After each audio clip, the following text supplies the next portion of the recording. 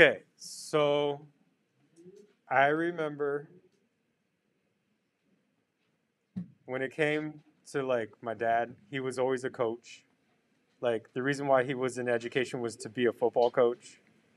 And I can remember like him being a football coach and watching football is probably why my freshman year I decided to play football. Like I was a fat kid. I was into Dungeons and Dragons and Magic the Gathering and reading comic books. And yet there was something about the chance to play football that just made sense because my dad had coached it and I knew that it would be fun because this might be one of the few things that he would actually like participate in, like he'd actually buy me stuff for.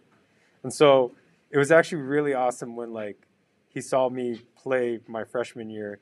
And then at the end of the year, I got the most valuable player for O line in the awards assembly. And he looked at me and he was like, I'm proud of you.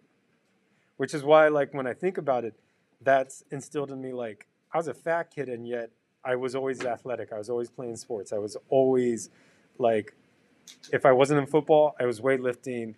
If it was spring, I was in track throwing the discus. If it was summer, I was getting ready for the football season. Played 4 years high school, 3 years college, all just because I knew football was something that we did in my family. My grandfather was a football coach. My dad was.